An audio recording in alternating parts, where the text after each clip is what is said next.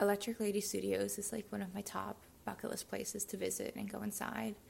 I mean, the history of it, like from Hendrix to now, is just insane, and I can just gush about it forever because I just can't believe the amount of greatness that was made there. So yeah, I guess it's interesting to choose this Claro live studio session from Electric Lady Studios because it's like not, I think, what I would have guessed would be my first pick to talk about that place that is rooted in so much history, but it is because I think this live recording of Partridge is just absolutely insane.